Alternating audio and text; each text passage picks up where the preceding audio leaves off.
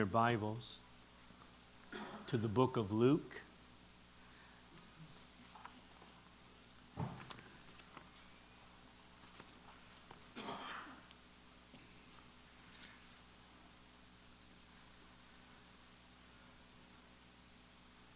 The book of Luke, chapter 8. I, again, need to just say we are taking this Sunday mornings, most of them, as a walk through the Bible, as a walk through the ministry of Jesus, one step at a time. Last step, Jesus has healed. Jesus has healed the demoniac from Gadara. But the people didn't like that. The people that he put the demons into a herd of pigs, and then all the pigs ran into the sea and drowned. So now, when we get to Luke 8:39, Jesus, can I go with you? He says, no, return unto your own house and show great things. Luke 8:39, and show how great things God has done to you. And he went his way and published throughout the whole city how great things Jesus had done. Christ was driven away by the Gadarenes. They were tired of him and wanting to be rid of him. But if some will not accept the blessings that Christ offers them, others will. There's always people who are in great need, and Jesus is willing to meet their needs. If some are not going to accept the blessings, others will. So, verse 40. It came to pass that when Jesus was returned, the people gladly received him, for they were all waiting for him. I can just picture it too. They see the ship that Jesus is in, and hey, Jesus is coming, he's coming, and then have this big rush down to the beach. The people gladly received him, for they were all waiting for him. That's not a bad thing to do, to be waiting for Christ. Verse 41, and behold, there came a man named Jairus. Now he was famous. He was very gracious and good and a giver, and he had great faith. He was the ruler of the local synagogue. And he fell down at Jesus' feet and begged him that he would come to his house because he needed hope. He had lost all hope. Jesus was his last hope. Two things to notice. Jesus is attracted to those who need hope, those who are weak. He's attracted to those. And two, up on the screen, in the homes where sickness and death are, it is very desirable to have the presence of Jesus Christ there as well. The presence of Jesus Christ. 4:42. Jairus, he had only one daughter. The daughter was 12 years of age, and she lay dying. Jesus was her last hope. Last hope in his life. He'd done all the doctors and the medicines and all that, and now he's a ruler of the synagogue, and he comes to Jesus. Put yourself in his shoes. First time as a newborn Christian, I heard a song that made me cry here at the end of this passage. Jesus is attracted. Verse 42, for he only had one daughter, 12 years of age, and she was dying. But as he went, the people thronged him. There is the desperate, there is the discipline of delays. I'm way down here.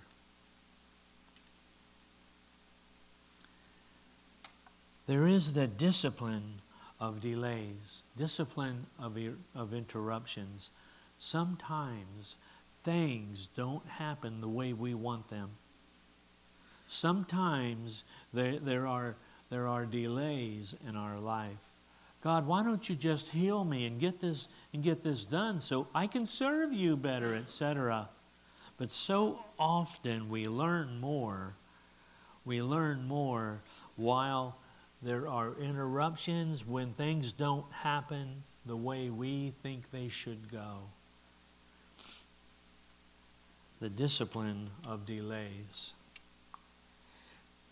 Jesus is a multitasker, though. And the woman, verse 43, having an issue of blood for 12 years, which had spent all her living, all her money on doctors, neither could any of them heal her. She was desperate. She was desperate, this act of desperation. She came from behind him, and she touched the border of his garment. And immediately her issue of blood was stopped. I wanted you to notice she came to Christ in a crowd, and probably in that crowd there might have been dozens others who were also just as sick. Because of her issue of blood, she was an outcast to the synagogue. She was unclean. She could barely have anyone ever talk to her. She was a loner, and she had, again, only one hope: to touch the hem. Maybe if I could just, there's too many people to go talk to him. If I could just touch his hem, I could be healed. Now this woman was different from all the other sick people in that crowd because she had great faith. Verse 45. And Jesus said, "Who touched me?" When all denied, Peter and all they that were with him said, "Master, the multitude throng thee and press thee, and you're asking who touched me?" Only one person was touching him with great need and great faith. She was desperately needy. Jesus was her last hope. Verse 46, Jesus said, "Somebody has touched me, for I perceive that virtue is gone out of me." And when the woman saw that she was not hid, and people were, "Not me, not me, not me. I didn't touch it. I didn't touch you, Lord." She came trembling and falling down before him. She declared to him before all the people for what cause she had touched him, and how she was healed immediately. And he said unto her, "Daughter, be of good comfort. Thy faith hath made thee whole. Go in peace." Who touched me? Someone who was needy and someone who had faith. Listen, the true story is, she tells the story, but Jesus did something no one else was doing anymore. Jesus listened to her. She told him her story. That's a great thing to do with people. Some people, no one listens to them anymore. They are the ignored, the loner. She told Jesus her story, and Jesus listened to her full story while the father of the dying daughter was, come on, we gotta go, we gotta go, we gotta go, we gotta go. The discipline of delay for him.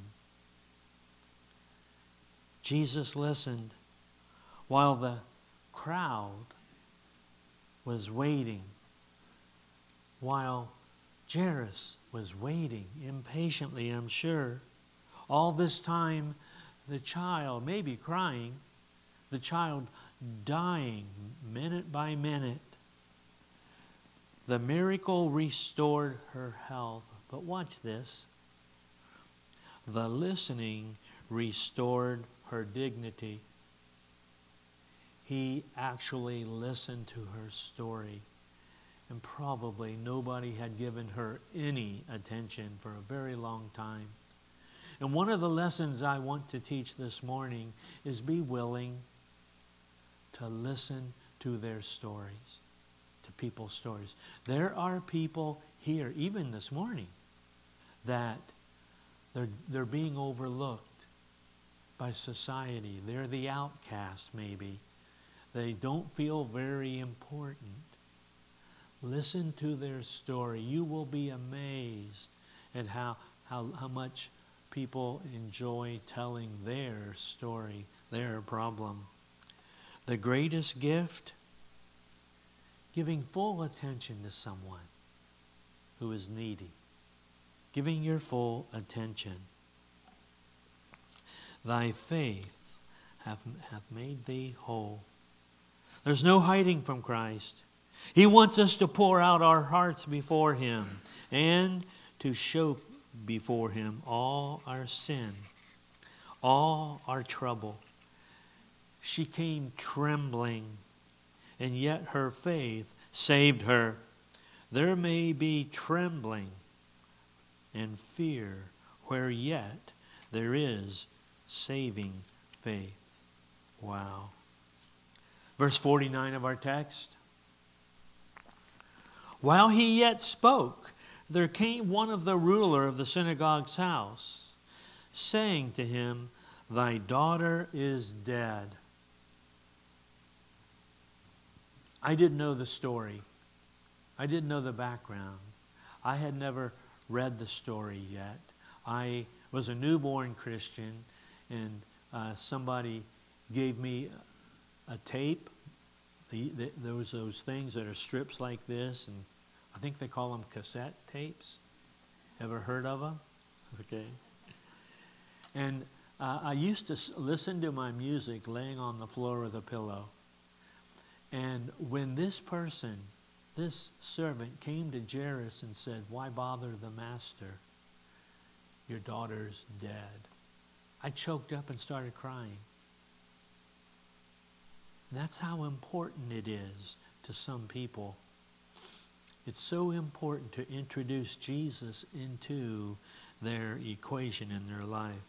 Don't trouble the master, your daughter's dead. But when Jesus heard it, he answered him, saying, Fear not, believe only, and she shall be made whole. And when he came into the house, he allowed no man to go in except Peter and James and John and the father and the mother of the maiden. And everyone wept and wailed, but he said, Weep not, she's not dead, she sleeps. And they laughed him to scorn, knowing that she was dead. Listen, in that day, you paid people by the hour to come and wail at your house. To come and, they were paid grievers, wailers. And these people were outside this man's house wailing and hurting themselves and crying out to God. And when Jesus comes, what do? When Jesus says she's not dead, they laugh him to scorn. You don't know what you're talking about. He does know. He does know. In some cases, he's the only one that knows. And that's what faith is. I know that I know that I know, and nothing can change that. I just know. Verse 51, and when he came into the house, he allowed no man to go in except for Peter, James, and John, and the father and mother. And all wept and wailed. But he said, Stop your crying. She's not dead. How would he know that? He hasn't been inside. He's God. He knows. He knows. And they laughed him to scorn, verse 53, knowing that she was dead. And he put them all out and took the little girl by the hand and called it, saying, Maid, arise. And her spirit came again, and that means she was dead. Her spirit had left her. And her spirit came again, and she arose straightway, or right away, and he commanded to give her tacos.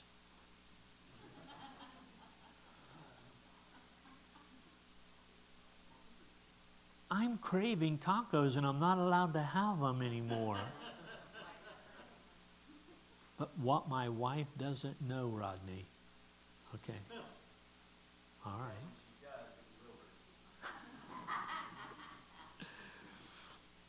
Verse 55, and her spirit came again, and she arose right away, and he commanded to give her food.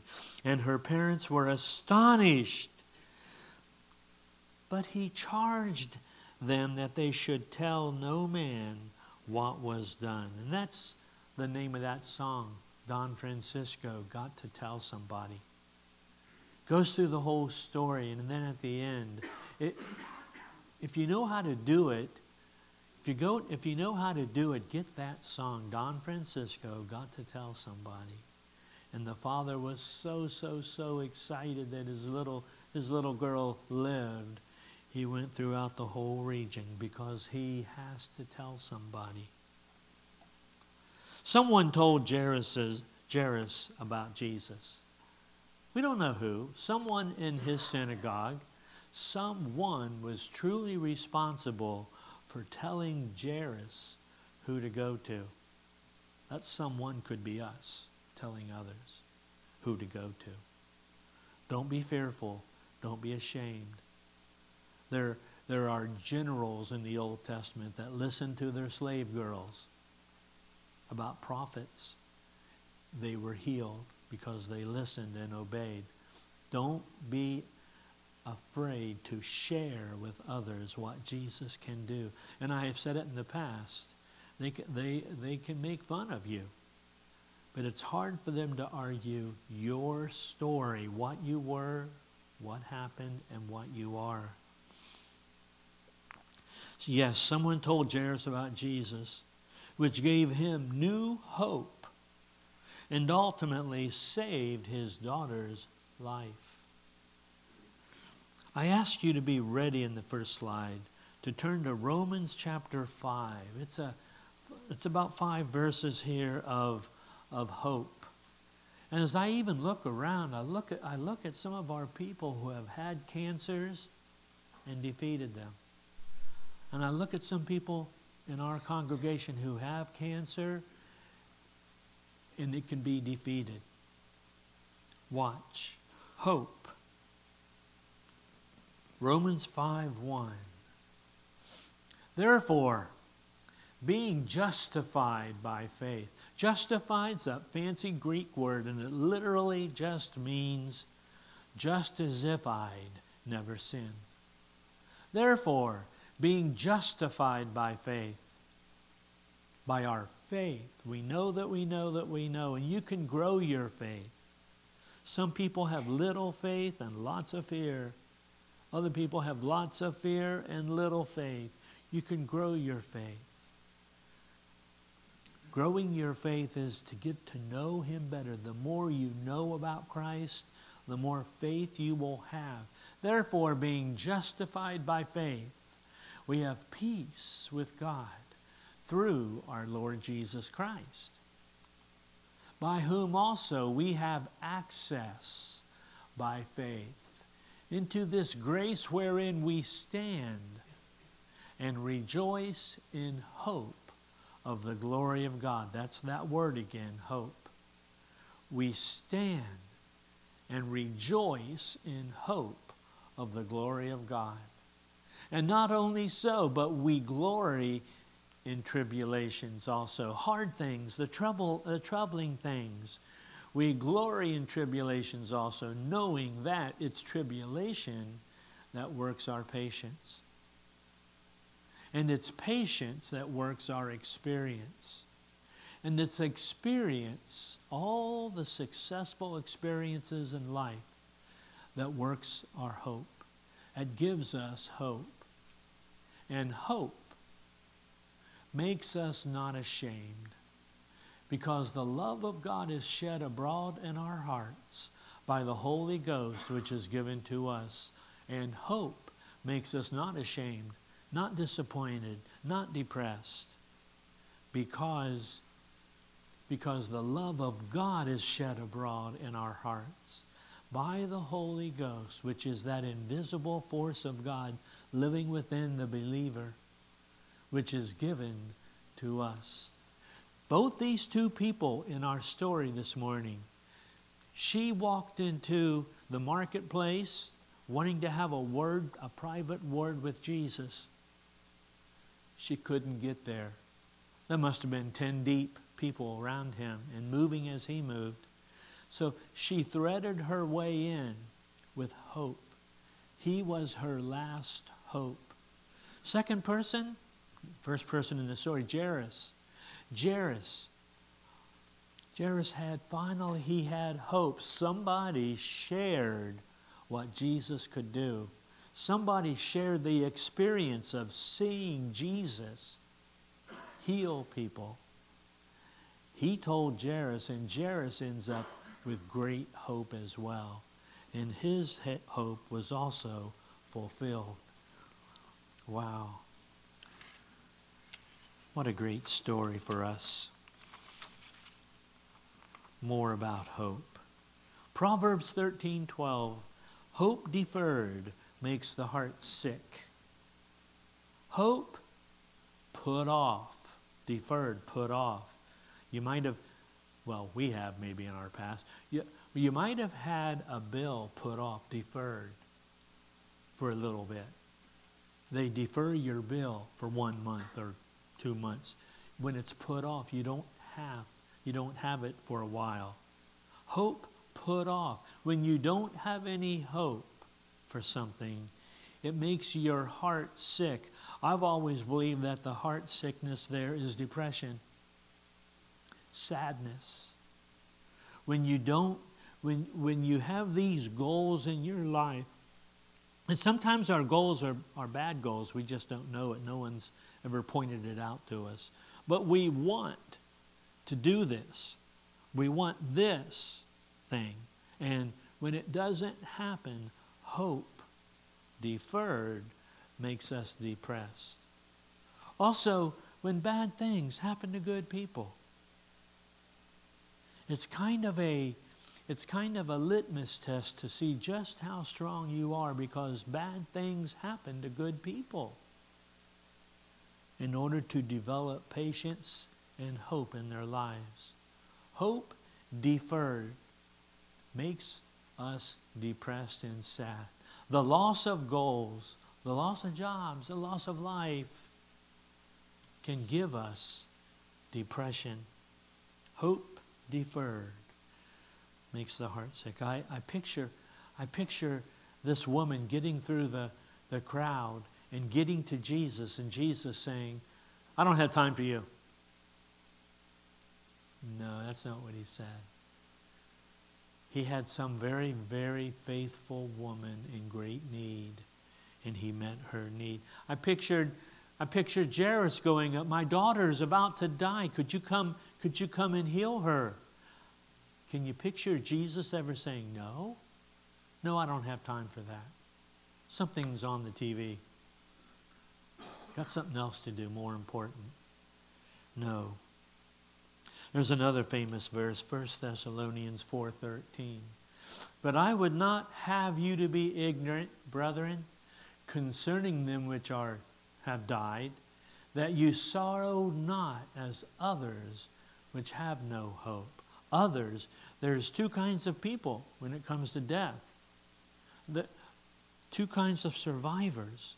There's those that sorrow and sorrow and sorrow and sorrow, and some people permanent broken heart, and they sorrow and sorrow. But there's others that don't sorrow as much.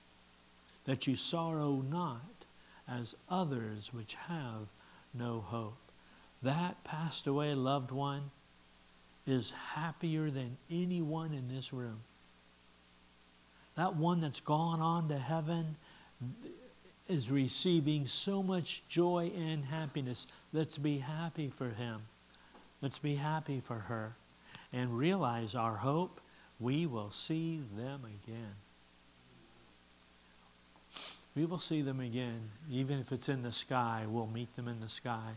Even as others which have no hope. There's a type of person that when bad things happen to, they give up. They surrender. They have no hope. In Ephesians 2,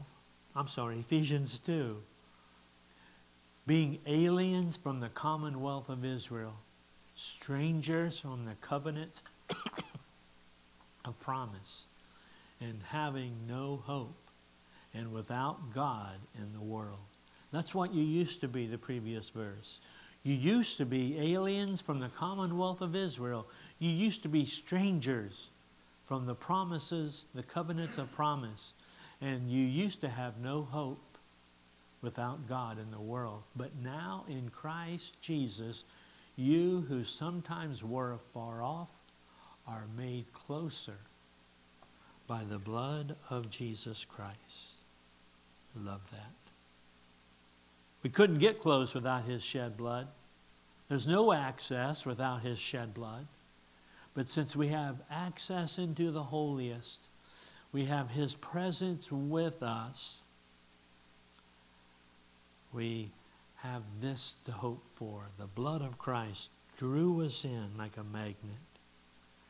There's a very special verse found in Hebrews chapter 6, 18, that by two immutable, unchangeable things in which it was impossible for God to lie, we might have a strong consolation who have fled for refuge to lay hold upon the hope set before us. Verse 19, Hebrews 6:19. Which hope we have as an anchor of the soul, both sure and stand fast, and which enters into that within the veil. The veil is the innermost room of God. We have that. Why? He's our anchor. He's what holds us in place. Though the current goes sweeping through in our lives, and it does. There's nothing you can do to change it. And I've been whitewater rafting. I'll never do it again. I was the only one, Bob, in the boat that hadn't gotten wet yet. Well, that didn't go well with the deacons, so they threw me in. Wasn't fair, they said. But when you're when you're whitewater rafting and you're in these rafts and you're going down at 1 or 2 miles an hour, it is so peaceful. It is so wonderful, and there's all the trees and the vegetation and the mountains, depends where you're at. It is so wonderful, but then you hear the roar of what's coming. And we all have roars of what's coming. If not now, next week, next month, next year, be prepared for the white water, because that's when it feels like you're not going to make it. He's our anchor. He's what's holding us during the hard times, the tribulations, having no hope. Which hope we have as an anchor.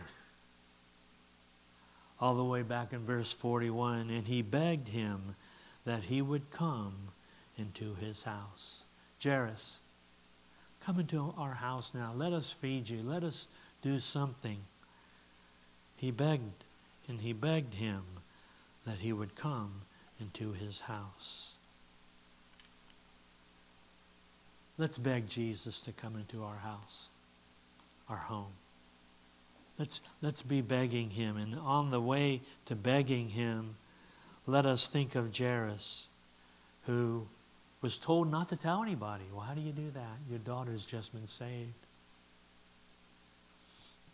We got to tell somebody. You have somebody's in your life. Wow. The overall point is this. Jesus touches people when He's invited. We have to invite Jesus to touch our lives and our homes. As musicians come, would you bow your heads? A sermon, a story, two people's lives permanently changed. Does your life need to be changed? Does your life need to have hope? The first comment I make here is, if you've been depressed lately, if you're extra sad lately, look at what hopes and dreams have not been achieved. Look at your lives and what you've lost. Give it all to God. And make new goals. Have something to aim for. Have a finish line to aim for. So important in our lives is to have something, Jesus, to aim for. Put that out there to you. I also got to tell somebody, Jairus' daughter was raised from the dead. Her spirit had left.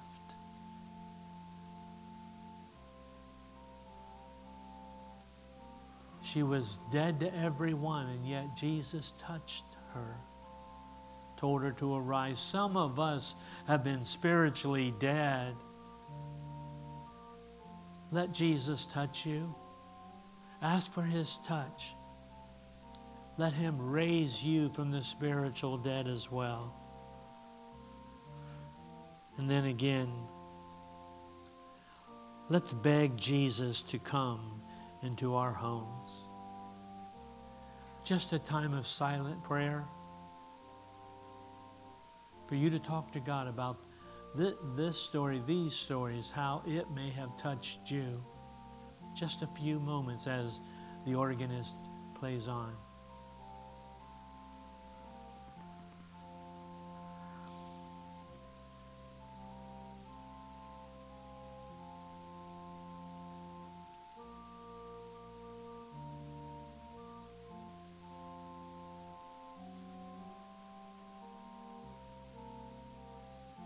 Lord Jesus, if there's someone here that needs my help, in order to reach out to you, and they want to invite you into their home, their heart, their lives, their marriages, let them do so now.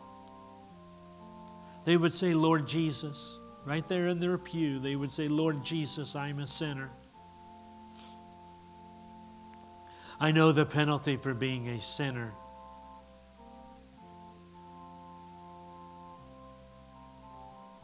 Is that I can't go to heaven. And I can't have your touch now. In times of need, I can't have you. Lord, forgive me for my sin. Come into my heart, my home, my family, my marriage. Be my Savior and my Lord. I need your touch, Lord. Lord, I want your touch. I beg for your touch to raise me up from the spiritually dead.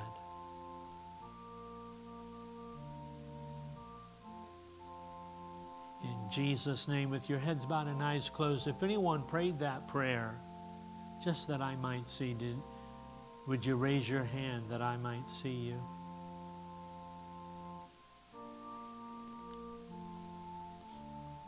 Lord Jesus, you are so wonderful. You go where you're needed. You go where you're wanted. Ask you, Lord, to touch each one here and direct our lives. In Jesus' name, amen.